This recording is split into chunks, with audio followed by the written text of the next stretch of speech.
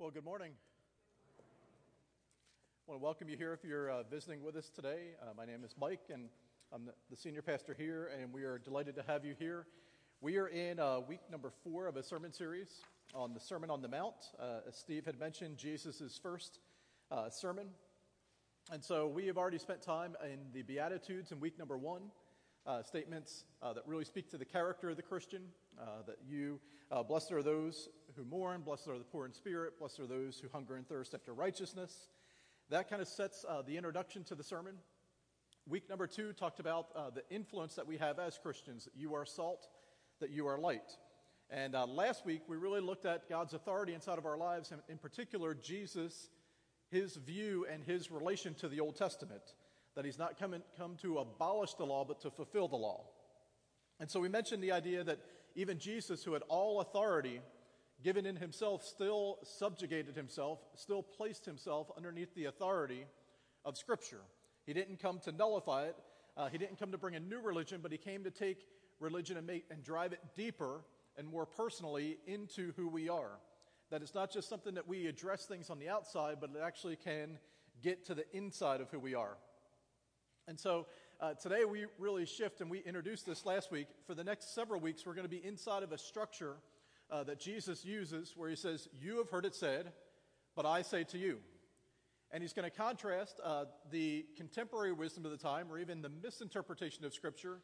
"You've heard it said, but I say to you," something different. And inside of that, there's a shift from the external to the internal.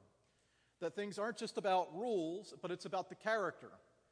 It's not just about the behavior that springs forth, but it's about the motive and what's behind that. And so Jesus wants to take and drive things more to the inside of who we are. Now, that being said, we come to where Jesus begins. This is not my idea. This is Jesus' idea. And so today, what says the middle of summer? Nothing better than let's talk about anger and lust for a few minutes. And so if you're just joining us today for the first time, welcome to St. John's Church.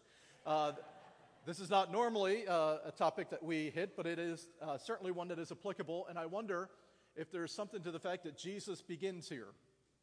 Jesus begins this new section, "You've heard it said, but I say to you," maybe with things that he knows are going to grab people's attention, maybe things that he knows that people struggle with.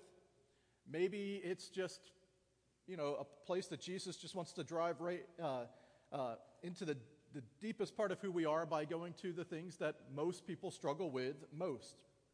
And so if you have your Bibles, we're going to be in Matthew chapter 5, beginning with verse number 21.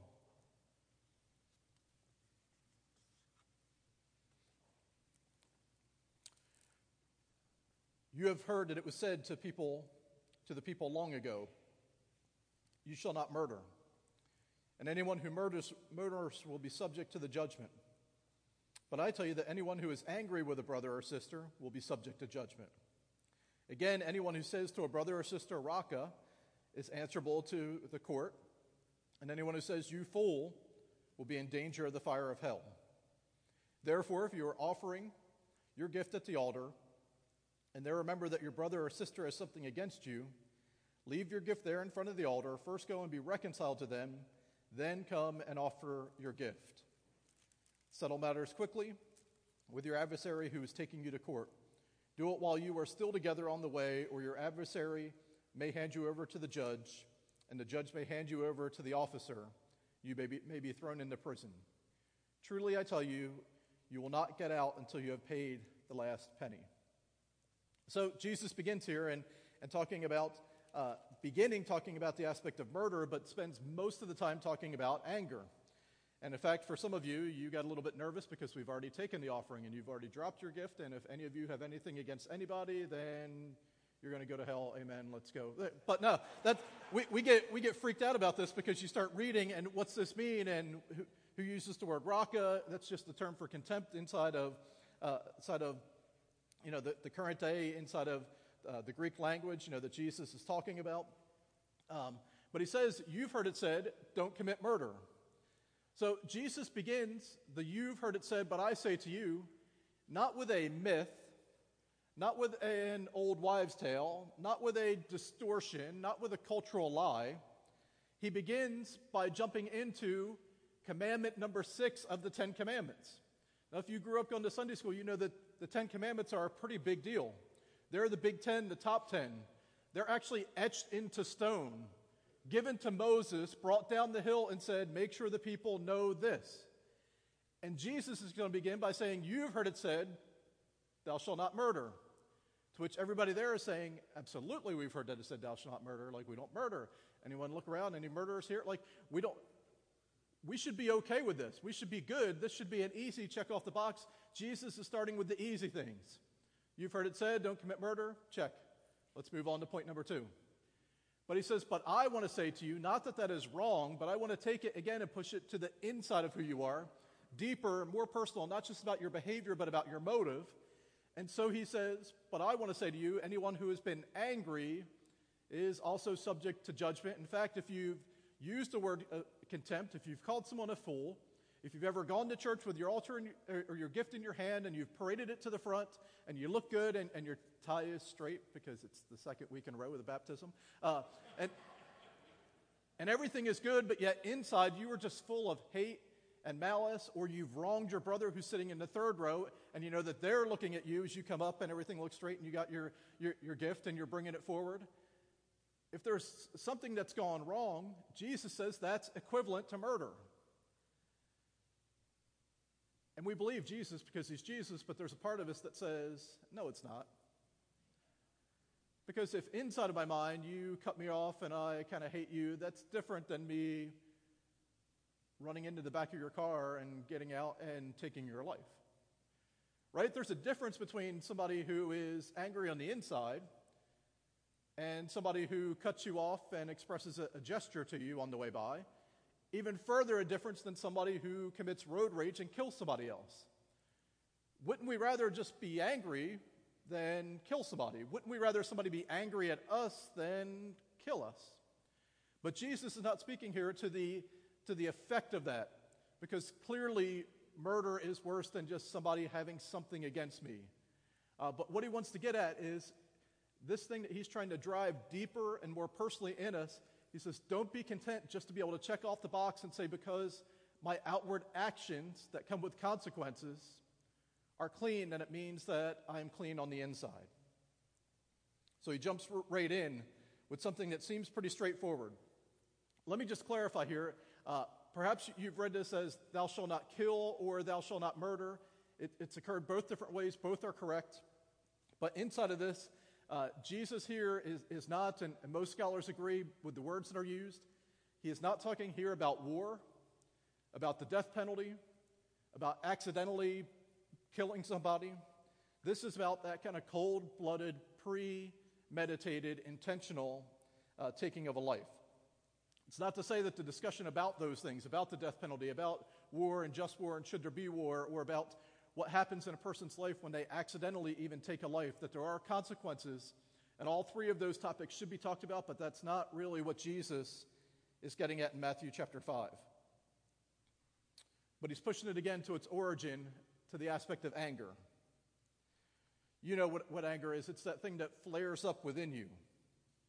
When you're wronged, when frustration builds, when there's resentment, when there's contempt, when you see something you don't like, that thing that kind of rises within you, and not good things come out as a result of it.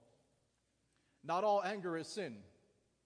Jesus got angry with the religious leaders, and he turns over tables inside the temple. God inside of the Old Testament has a holy wrath that seems to come and seems to be justified and consistent with who he is in a character of holiness. Paul in Ephesians chapter 4 says, be angry, but do not sin. And so it's possible to have anger and to express it in a proper way, in a proper timing, and not be in sin. But he goes on to say, not only you need to deal with it, be angry but do not sin, but don't let the sun go down on your wrath. Meaning don't hold it, because you know that when we hold on to anger, it festers. In one of two ways, either we get more and more angry, or the next thing we come in contact with makes us instantly doubly angry. Or we begin to have a pity party and we think, I'm just the victim, and we develop this whole story inside of our mind of how we're the victim and all these other perpetrators against us, how they deserve to be punished. Unresolved, undealt with anger only breeds more anger, more dysfunction, more hurt, more resentment if we don't deal with it. Martin Luther, the great reformer, said that it's possible to have an anger of love, he called it. An anger of love, one that wishes no one any evil, one that is friendly to the person but hostile to the sin. Friendly to the person but hostile to the sin. This isn't some two-faced, I'm going to smile, but inside I really want to rip off your head. That's not one of those kind of things, but that it's possible to actually look upon the person and see them as God sees them and yet still be greatly disappointed with their actions, with their character, with what has taken place. If there's righteous anger, then there's also certainly unrighteous anger. It's out of control. It's based on pride, vanity, hatred, malice, revenge. It festers to the point that the little things begin to take over your life and your well-being, and it spirals out of control. So Jesus uses a few examples. And he says, whenever you call someone a fool, whenever you show contempt for another person, it's more than just words that are shared, but it's the way in which you express contempt and almost lessen the value of someone who's made in God's image. He goes on to amplify it with the idea that the guy who's going to church and he places this offering, but yet he still has something against somebody, to go and reconcile first and then come and lay his offering in the plate. The second of two people who are on their way to court, and Jesus says, you want to settle this as quickly as you can, even before you get there where someone else determines your fate. Handle things between one another before there's intervention. The main point is simple. You have to deal with it, and you have to deal with it now. That there's urgency, there's ownership inside of dealing with our anger. You see, the myth of anger is that it's control. That somehow if I hold on to this, if I let it go, I'm letting you off the hook. If I hold on to it, you are still responsible. You can't get away with it. I haven't forgotten it. But you and I both know that unaddressed anger, the primary person it affects is not the person that you're angry with. The primary person it affects is you. Because before you know it, you're in a separate conversation with someone unrelated to this issue, and something comes out of you. There's an attitude, there's a word, there's something that comes out inside of that moment that had nothing to do with them, but you're carrying it forward from the previous situation. It affects all of our relationships. You know what bothers me sometimes? When I'm mad at someone and they have absolutely no idea. So I'm even doubly mad that I have to explain to you why I'm mad at you. The problem at that point is not really with that person. It's inside of me. It affects your ability to worship. I think that's why Jesus brings it to the place of worship and says, how's it possible even to walk down with your offering when you know that things aren't right with you and somebody else? And their thought is, isn't my offering between me and God? Isn't it possible for me and God to be okay even when me and somebody else aren't okay? Doesn't God welcome me just as I am and doesn't expect me to be perfect? And God welcomes me even when things are not so good in every other aspect of my life. And while all that's true, I think what Jesus wants to drive at is don't let there be a dichotomy between who you are with God. Everything's great, everything's wonderful. I raise my hands in worship. I write out a check. I drop it in the offering plate in such a way that people around me see it. Like they know that things are going well in that area, but over here things are a mess. Because if we are salt and light, that he's already talked about, if he's not come to abolish the law to fulfill it and to drive it deeper inside of us, then shouldn't the one that we worship and the depth of our relationship with Christ affect the breadth and the healthiness of our relationships here on earth? Does it mean that everybody's going to like me? No. Does it mean I'm going to always do right and get along with everybody and always do the right thing and everything's going to go perfectly? No. But it means there's a connection between the two, and when I allow them to be disconnected, thinking that I can just come and worship and everything's fine, but I can still just be angry and upset and a bear to be around, you're not representing the one who lives inside of your heart. It's your responsibility to deal with it. Whether it's your fault or not, you have to deal with the anger that's inside of your heart. Don't wait until it spills over into other areas of your life. It may restore the relationship or it may not, but at least God is able to bring an aspect of healing inside of that area, inside of your life. So before we move on and talk about lust, which, how's that for a good transition in church? Let me ask you a couple of questions. How often do you find yourself angry at someone or something? How often? Because the great lie we tell ourselves is this is just what happens inside of life. My life is fast-paced. I got a lot of things going on. Certainly I'm going to be angry a time or two. But let me ask, what percentage of your day, what percentage of your time, how often do you find yourself angry, discontent, unsettled, in conflict with somebody around you? Because if that begins to tip the scale inside of your life, maybe there's a problem that's there. If your life is dominated by that emotion, by that set of feelings, maybe there's something that needs to be dealt with. Secondly, let me ask, how effective do you think you are at dealing with it? How quickly do you resolve differences? Is the ledger sheet of how many people owe you, because that's what anger is, right, is you owe me. How long is your ledger sheet? Not just how often are you angry, but how often can you go and cross one of those off because you've dealt with it and you've made peace.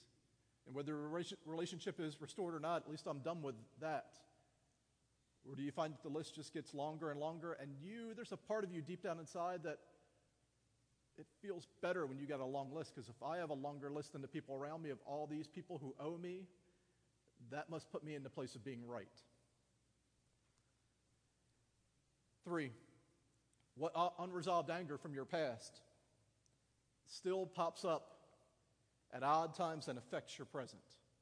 What unresolved anger or situation from your past continues to pop up and affect your present? Let's be people who deal with anger. Don't let it fester.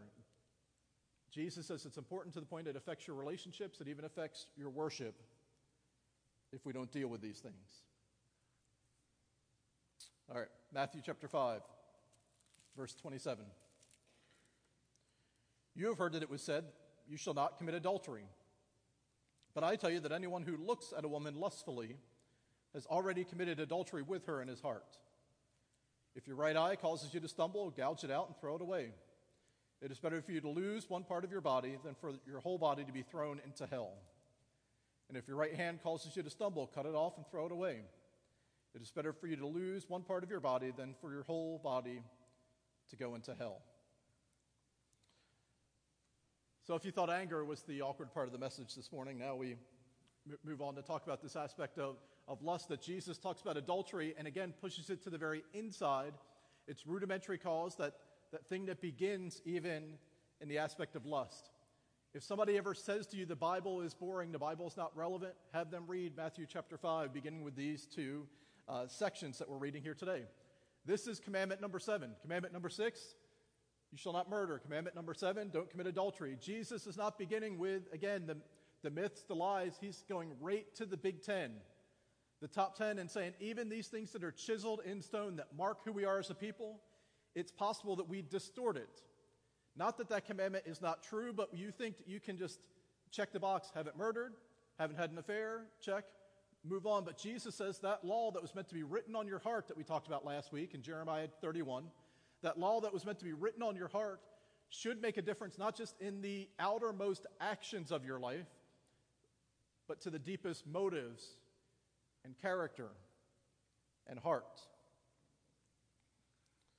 Commandment number 10 of the 10 Commandments talks about not coveting your neighbor's wife.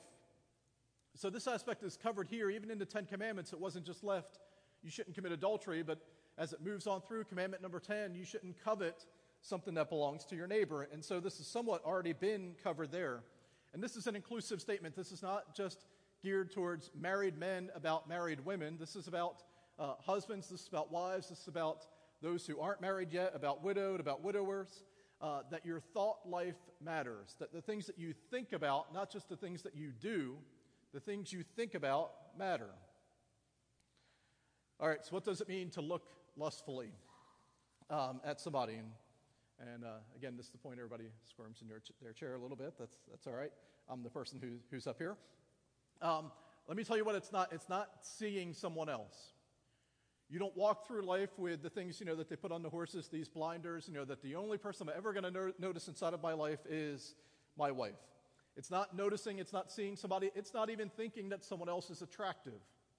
You can notice beauty, you can think that someone else is attractive, but I think what Scripture begins to call lust is when things begin to move from a noticing or from a finding of attraction to something that begins to take root inside of your mind's eye, that you begin to think about, you begin to focus on, you become fantasize with a particular person, and a line is crossed. And the interesting thing, and our fall sermon series is going to delve into the idea of apologetics and how we know that certain things are true, and we're going to tackle difficult questions. But one of the things I was reading this past week, C.S. Lewis said that you don't have to convince me that there's a God, just show me any conversation around a dinner table where somebody appeals to a standard inside of the room. You shouldn't take that from me, it's mine. You should not do this for me. He said even with 2- and 3-year-olds, there's this sense of justice that begins to take shape. That you can't possibly wrong me. It's not just because that makes me sad, but because there's a standard of what is right and what is wrong. C.S. Lewis says there's something deep inside of us that knows when a line has been crossed.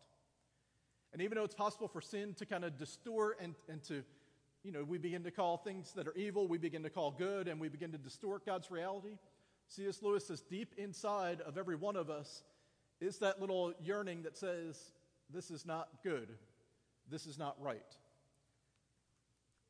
And so inside of your conscience, the Holy Spirit begins to speak. The Holy Spirit begins to give direction inside of your life. Let me just make this a little bit more practical, though, something that's been helpful for me to think about, and it's called kind of the third look. The first look is when you notice something. The second look is kind of the double take that draws your attention back to that thing that you've seen. But a great many things in life begin to cross the line when it gets to that third look. Because the third look is not just the quick double take or the first notice, but when I'm choosing to then direct my attention and to devote my thought then to that thing that I'm turning back to a third time. The third look is the one that is most dangerous. Begins to move things. Your mind starts running, and the danger zone is quickly coming up. Lust is planning, it's plotting, it's David and Bathsheba went on the rooftop he sees, and he doesn't turn away, and then he begins to think, how is it that I could possibly have this woman to myself regardless of the consequences? Because after all, I should get what I want. It's the fantasizing, it's the what-if scenario. It's the carrying out inside of your mind, whether it ever germinates to action inside of our body or not. It's that which is already taking place inside of our minds. It's interesting that not only here, but elsewhere throughout Scripture, Jesus, 11 times in the book of Matthew, uses the phrase, cause to stumble. And so what Jesus is most interested in is not that we check the box of haven't had an affair, haven't killed anybody, I'm good. But what are the things that I'm allowing to cause me to stumble, or what are the things that I am participating in that cause somebody else to stumble? The causing to stumble speaks to the fact that there's a subtlety. A big steel beam that I run into is not a stumble. A stumble is something that begins with a little pothole here, or a slippery spot there, or a tripping hazard over here.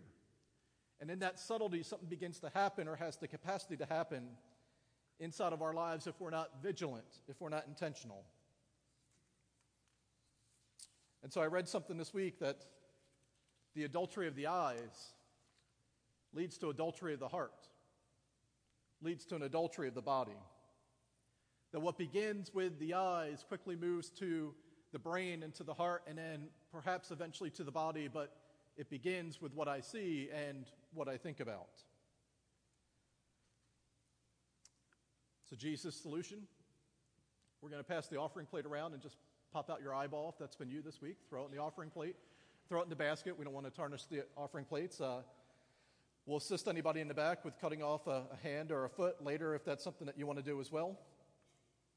Obviously, Jesus is not speaking literal here, although there have been groups throughout the history of the church who have gone towards this self-mutilation, this idea that there's such rigorous denial inside of my spiritual life that it causes me to endure physical pain or hardship. But I don't think that's what Jesus is talking about. I think what he's pointing to is that, again, just like with anger, we have to take intentional ownership of the situation and to do something about it. But also that there has to be this ruthless self-denial, this action that takes place where Paul begins to pick up in the book of Colossians and elsewhere in the New Testament, put to death, therefore, the things that are leading towards the decay of your life. If you hang out with death-bringing things, it'll bring death inside of your life. If you surround your life with life-bringing things, it'll bring life into your life. And so put to death, therefore, the things that are causing you to stumble. That's why we go through the house and we throw out all the sweets when you're starting a diet. That's why we cut off all contact with people who are unhealthy and toxic inside of our lives, because it's not possible to just have a little bit. That's why we go past the point of infection when something is cut out or something is treated, because to take a safeguard, we even go beyond the extent of what the problem is, to take care of it once and for all. But the problem is, in our moral lives, we dance around the edge. I can solve enough of the problem to feel safe, but I don't know if I want to completely eradicate it inside of my life. We permit a thought here and a glance there and an image there, an unhealthy conversation here or there, and before we know it, we stand right in the middle of lust. Sometimes even worse than just a thought.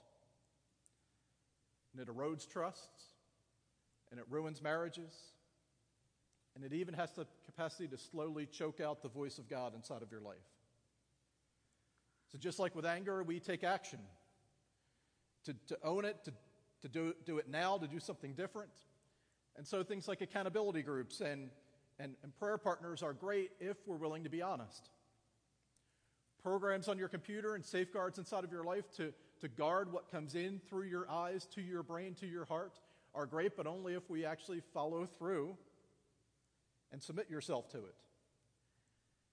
What's not okay is asking how far is good enough, how far can I go, how much is permissible, but instead we start to build a system around us where an alarm goes off inside of our minds, or maybe a literal alarm goes off somewhere inside of our life when we know that we walk into the danger zone. And again, back to C.S. Lewis, you know. You know when you walk into the danger zone. All right, so before we go, why would Jesus capture these two things back to back, or just bring it a little bit closer to home, why would Mike and Steve put these two things together today? Is it just to kind of pocket it so we get it all out of the way once? I think there's some things that we can collectively, with both anger and lust, look at. The first is that how you see people, anger, lust, how you see people matters, because each and every person you meet is made in the image of God, loved by Him, and created with a purpose.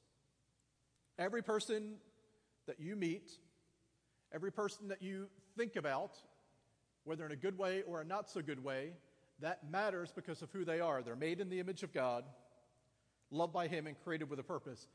And while we never think about this, when you enter into a murderous thought inside of your heart or an adulterous thought inside of your heart, indirectly or directly, you are saying they really don't matter as much as God thinks that they matter. I determine the value of who they are in terms of my mind and my heart. It makes a difference, though, who made something. If I sketched out a painting, not only would it not be very good, but it would not be worth very much.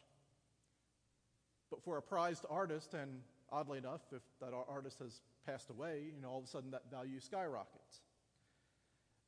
Let me just give you a couple of things that you probably wouldn't think about. John Lennon's tooth. that he gave to someone to be able to give to her daughter. It's some type of weird thing that only John Lennon would do. Sold for $31,200. My kid's teeth sold for $1. And I don't know why I bought it, but that's... William Shatner's kidney stone sold for $25,000. A piece of Justin Bieber's hair sold for $40,000. A jar of air that surrounded Angelina Jolie and Brad Pitt even sold for $523 because it's celebrity air. But seriously, though, if you look at artwork, if you look at guitars, a guitar that was Jimi Hendrix sells for a bit more than a brand new one of that same model coming from the factory because it was Jimi Hendrix's guitar. There's way more at stake than your purity in this, but what you say about the value and worth of somebody else inside of your mind based on how you think about that other person, whether you like them or not, that's someone made in the image of God, created by Him, loved by Him, with purpose and value inside of their life. We live in a culture dominated by permissiveness and liberty and selfish ambition, and I can do what I want as long as it doesn't hurt or affect somebody else. And it's as if inside of our world, if you have motive, if you have action, if you have consequence, we make decisions based on here. What are the consequences, and can I live with the consequences?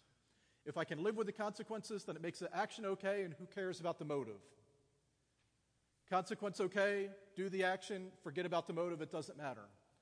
But Jesus, again, as He wants to drive this differently, religion should just not be where you show up on Sunday morning or the box that you check on an application of what your religious preference is, but it should drive so deep into the heart of who you are that motive is primary and comes first, and is the most important thing about you. That then determines your actions, and then we can give the consequences to God. It's a complete reversal of how our world wants to live. Not consequence first, but motive and intent first. We've been saying this for a few weeks now, beginning with the Beatitudes. This is who you want to be. This is who you want to be. This is how you want to live your life. And the reason I know that, it's because it's who you want to be around. It's who you want to work for. It's who you want to allow your daughter to get in the car with and go out on the date with. It's who you want to sit on the sidelines at a game with. Nobody likes to hang out with the out-of-control, angry jerk, with the person who's always bitter and nasty, with a complaint about somebody. People may tolerate, people may love you and love you deeply, but you are not very fun to be around when that's you, so don't be that guy. Don't be that girl. Nobody wants to hang out or be around the creepy guy who just stares. Or the person who always wants to have that off-color joke to try to draw a laugh and to make somebody red in the room. Don't be that guy. Don't be that girl. Andy Stanley had a sermon series that became a small group curriculum that came out called Guardrails. And he said the purpose of a guardrail is you don't set the guardrail up in the danger zone. You set the guardrail up back before the danger zone. Because if you drive around the corner and you go off the cliff and halfway down the mountainside you hit a guardrail, that has done very little to help you inside of that moment. But if a foot or two before the edge, there's a guardrail that if you hit it and you dent your car, at least it saves you from going over the cliff, then that guardrail means the world to you inside of that moment. You set the guardrail back from the danger zone. And the very presence of it, the very presence of the guardrail there heightens your awareness, increases your sensitivity to the fact that there is danger on the other side of it. So let me ask you, we've already talked about anger, as well in the area of lust and your thought life. Do you have guardrails in place? Sometimes if we put guardrails in place, it's almost like we're admitting that we have a need outside of ourselves, and we would rather not do that. Because if I need to put this guardrail in place, it must mean that I'm not where I should be, that I'm not doing things right, when in reality the presence of guardrails inside of your life speaks volumes about how much you want to think as your Heavenly Father wants you to think. So maybe today, not just evaluating is there a situation where I'm in the middle of lust or I'm in the middle of anger, maybe it's time to just evaluate our guardrails. Am I beginning to allow more and more into my life that doesn't need to be there? And is it time to move the guardrail back a little bit further from the edge? It's your responsibility to deal with it. It's your responsibility to deal with it now.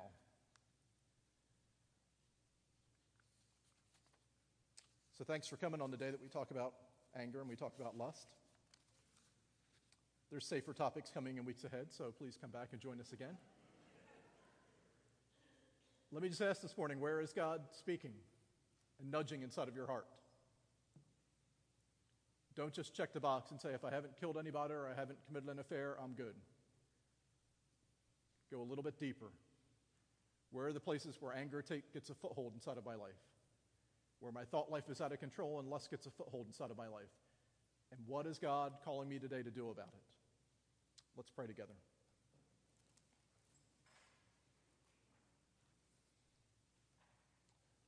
Let me ask you just for a second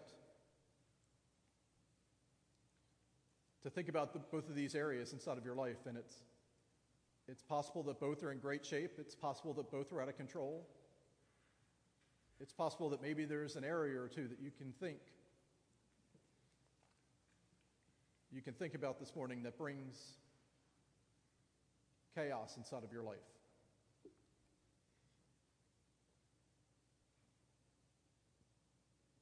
What's God calling you to today?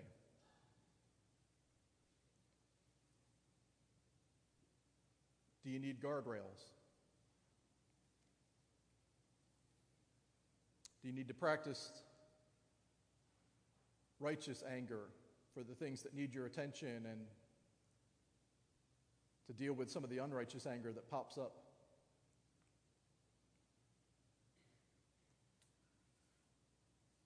Is there something about your thought life that you've unintentionally given permission to inside of your life that doesn't need to be there? Jesus came to take the external and to move it internal. To take our fixation on rules and drive it further into the character. To go way beyond merely our behaviors to our motives. And so Jesus today, whether it's inside of these areas or something else, we want to be people who don't just dance along the edges, but who invite you to come to the very depths of what we think about, what we really want, how we make decisions, the things we allow our mind to entertain. And we would ask that you would bring your purity to the deepest parts of who we are. Not so that we can feel holier than the person next to us, not so that we can check off the God box that somehow you love us more, not any of that. But because you've came not just to save our souls to be in eternity with you, but you've come to make a difference even to the point that you can cleanse our hearts. So God, in the midst of these two tough topics today, I pray, Lord, that you would speak,